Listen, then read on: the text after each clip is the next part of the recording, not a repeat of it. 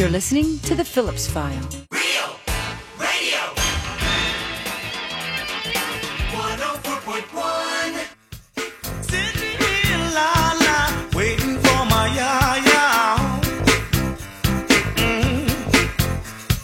Sitting here, la la, waiting for my ya-ya. File for a Wednesday. Every Wednesday at this time, we talk with Scott Maxwell. Mr. Maxwell writes the Taking Names column for the Orlando Sentinel.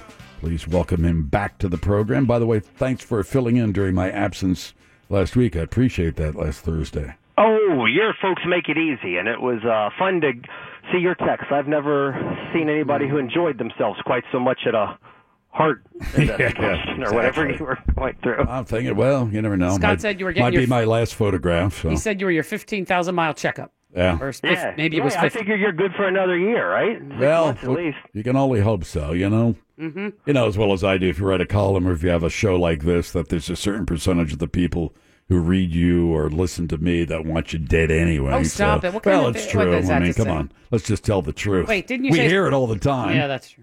Yeah, I've always thought that the sign of a good life was when you die and it is a jam-packed funeral with half the people sobbing and the other half glad you're dead. Oh. Waving goodbye. Yeah. Let me move on to a couple of things. The Pulse anniversary is fast approaching.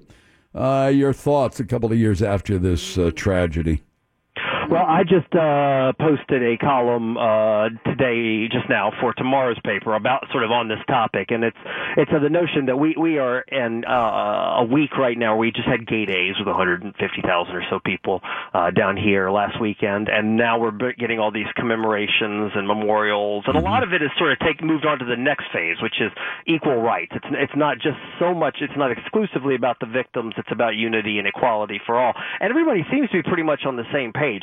But one of the things I know, and I think you know that a lot of newcomers don't, is this is not the way it always was. That's right. In Orlando. That not that long ago, 20 years ago, just the idea of flying a rainbow flag made people just freak the hell out. Yeah, They were protesting City Hall. We had Pat Robertson warning us that hurricanes were going to flatten the city if we waved them in God's face. I'd forgotten there was somebody who went around town in the dead of night ripping all the rainbow flags down.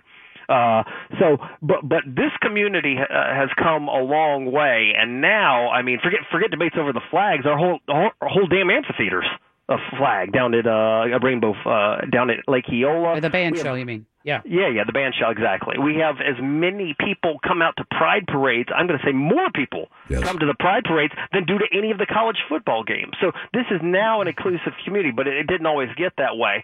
But the thing I think is worth noting is that why this fight still goes on is, while this is a pretty inclusive community, this is still one backwards-ass state we live in, and that virtually every little step towards equality, whether it's ending ban on gay adoption, whether it's ending ban on gay marriage, Florida has been dragged kicking and screaming with the governor and attorney general, whoever that is, fighting every step of the way. Why do you think that is? We're just a conservative state, that we bring so many people in from, let's say, other conservative states who retire here.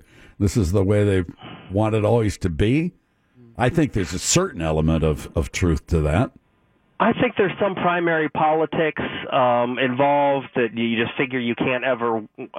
I don't know. I have to tell you, I talked to Carlos Smith, the state's first openly gay elected rep, about this, and he says if it walks like a duck and quacks like a duck, it's a duck, and he says it's just good old fashioned bigotry. These people don't believe in the same equality. I don't know that I believe that. I think with someone like Pam Bondi, it's pandering. I mean, you remember her. She was one of the last AGs fighting to ban gay marriage, but as soon as Pulse attack happened, she zipped down here to try to get with Anderson Cooper, who filleted her on national television when she started talking about nobody attacks our community. And the gay community is like, who the hell do you think you are talking about our community? Not 3 months ago, you were filing briefs to tell me I didn't have a right to adopt a kid or marry somebody, and now you're part of our community? So I think it's just politics. I sometimes wonder whether they're hangers-on. There's a social movement that gets underway. The focus is a lot more because of the Pulse tragedy. People want, especially politicians, of course, want to get their mug in there and say things that look or sound good on TV or on the radio or in print. Not all by any means, but There's some, and we know who they are. You talk. One of the interesting things one of the things I find fascinating among the gay community, and I think it's not nationwide necessarily, but you talk to some persons, gay, lesbian, whatever, and they'll begin to talk a little bit about loss of identity because before the movement really got underway, you'd go to places, you'd be together. There was something about being gay and strength and numbers and protection, and now it's to a large degree, person's sexual orientation is accepted. And you'll hear from some people, kind of a little loss of identity. I think it's a fascinating subject. I mean, on one hand, they'll say, well, this is absolutely great because we're being accepted. But then on the other hand, we're losing a little bit of that, we were in this together. And now not maybe necessarily so. I guess I haven't seen or heard as much about that, but I could see that, but I would be prone to think that the positives would outweigh the negatives. Oh, I don't think there's any argument there, but you still at a particular point in time could identify yourself as gay. And you still identify yourself as gay, but maybe the observation it might, generally speaking, overall, it doesn't have the same import that it used to. There are still lots of things to fight at the state level. I mean, right now there is. Do you know that every year for past 10 years there has been a bill filed called the Competitive Workforce Bill? This is a bill that basically would ban discrimination in the workplace based on sexual orientation or gender identity. And this is a bill that is widely supported. It's not controversial. Companies like Disney have supported it, Uber, AT&T, Marriott. But for 10 years in a row, the leadership in the legislature has refused to even let it have a hearing. Mm-hmm. So if you're looking, and in fact, I'm getting ready when I get off the phone with you, I'm heading to a fundraiser with Matthew Shepard's parents for the One Pulse Foundation. I'm helping do a Q&A with them before to raise money for that. And one of the things that the Shepherds have said is they started up their foundation for their son, who you may remember was brutally murdered 20 years ago in Wyoming, is that they hope that the day will come that their foundation is never needed. But I got to tell you, that day is still a long way off. I don't disagree with you.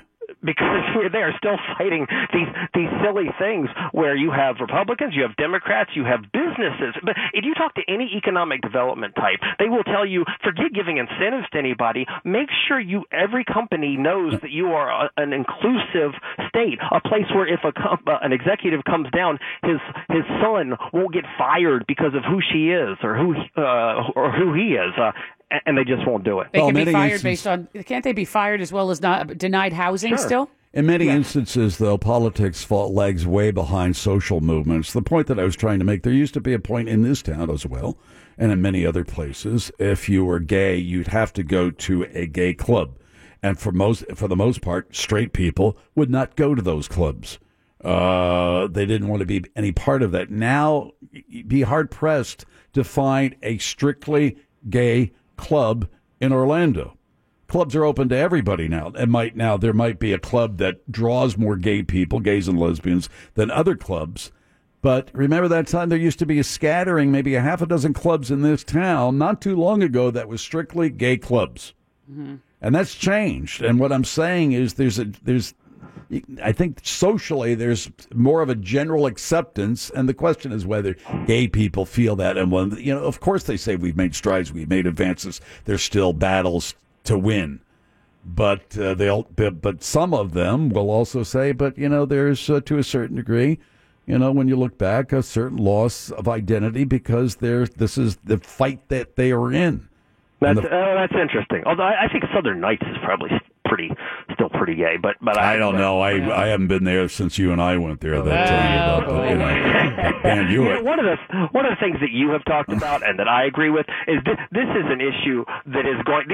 We are witnessing the death throes of this discrimination. That when my kids get to be in charge, this is not an issue for them. And one of the most interesting vignettes I remember is one day I was driving my daughter and two of her friends around in the back seat, and they were all 16 years old, and they started talking about about one of their friends who I didn't know if this friend identified as a boy or a girl, and I was just curious. So I asked them. I said, "Hey, does so and so identify as a boy or a girl?" And they looked at each other for a second, and then they shrugged, said, "We don't know," and went right back to yapping. And the point of the story, is not that they didn't know; it's that they didn't care. Right. This next generation just gets bewildered by why adults spend all this time and energy fussing. All these girls knew was that kid was their friend, and that's the only thing that mattered. Yeah, that's good news. Talk to me about Adam Putnam, the Republican gubernatorial candidate. I think I saw something in your column or on the internet where Adam Putnam has had a change in attitude when it comes to what term limits. Uh-huh. Yeah, I just read that piece today. But yes, so term limits are in vogue right now. Everybody wants to rail against politicians, and why not? And as you know, Rick Scott has made this whole campaign about he wants to bring term limits to Washington, D.C. Never mind that I will eat my left testicle if he does. Oh, my God. Mark that. Am I right? Because it's going to involve changing the United States Constitution. That's the only way you have it. So not only would they have to convince Congress to put term limits on itself, which they won't do, you'd have to have like a constitutional convention to get this thing done. But anyway, so term limits are popular. Everybody's yapping about them, and Adam Putnam's opponent, Ron DeSantis, apparently has been talking about them as well. So Adam Putnam, who apparently has been anti-term limits for all of his career, suddenly up and said, yeah, term limits. I'm for them as well. I forgot to mention, and my hat's off to your colleagues, Beth Cassab and her colleagues, who came out with the second part in a series of reports on the voucher system and charter schools. I was so, I've said this before, I was so mad after reading that column that they put, not column, but that article that they put together. I was so mad I could spit. Yeah. I mean, these are, my wife calls them madrasas. They are nothing but schools for, I think the equivalent of nothing more than a strictly white Protestant, if you want to call it that, version of the Christian religion. And that's all they do. Well, except at our expense. A lot of them are black, I have to say. A lot of them are poor and black, but they're still Protestant. But I think some of the greater concerns are actually among the poorest communities of where they're going, and they tell the parents what's a biblical education. That's all they really hear. And there's nothing wrong with a Christian background, but they're telling them things that just aren't true. I'm not saying things that are debatable, things that aren't true. Man and brontosauruses didn't run around the planet together. Right. The slaves that knew God weren't better off than free men who didn't, which is another thing they were saying. The civil rights movement in the 1960s, it's described in some of these books as being something that was stirred up by agitators that were trying to disrupt the races that were getting along so well.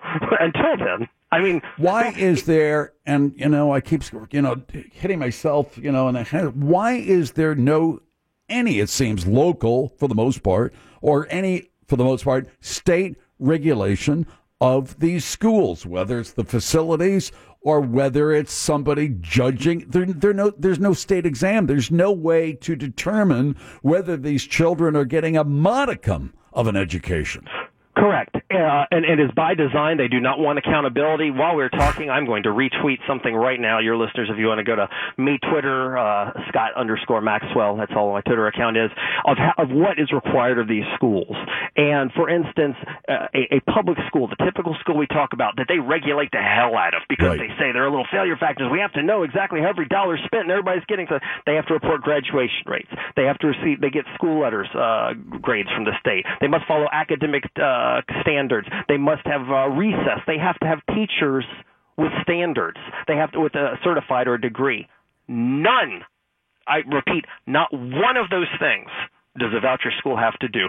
They can hire a 7th grade dropout to be a teacher for 12th graders. I find this outrageous, and I don't have the time. I just wish, politicians could be just tracked down on this and say, did you read these articles and what do you think is good about this? Do you find anything good about this? This is nothing good. These children are being shortchanged. These children will not have the capacity. They have no capacity for academic scholarship. That we already know that. As they become adults, they're not going to be able to operate in what we would probably call the real world. What are they going to do?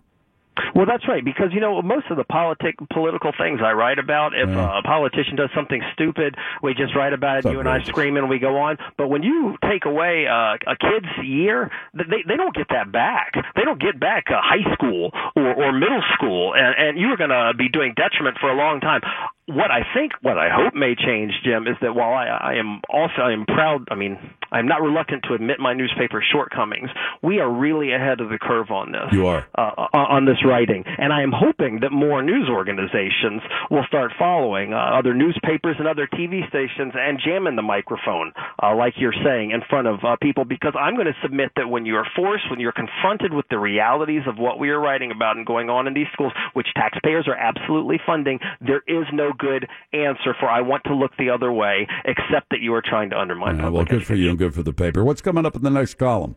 Well, we got the history of gay rights in tomorrow's column, and then I actually am going to jump in on my suggestion for how we fix some of the voucher mess, probably for Sunday. Very good. Good work. Thank you very much. Thanks for filling in last week, too. Scott Maxwell, he writes the Taking Names column for the Orlando Sentinel. We'll take that break. Shot Doctor's coming in for Casting Call. Then we have the 5-Minute Professor, PPT, all that good stuff upcoming on Real Radio 104.1.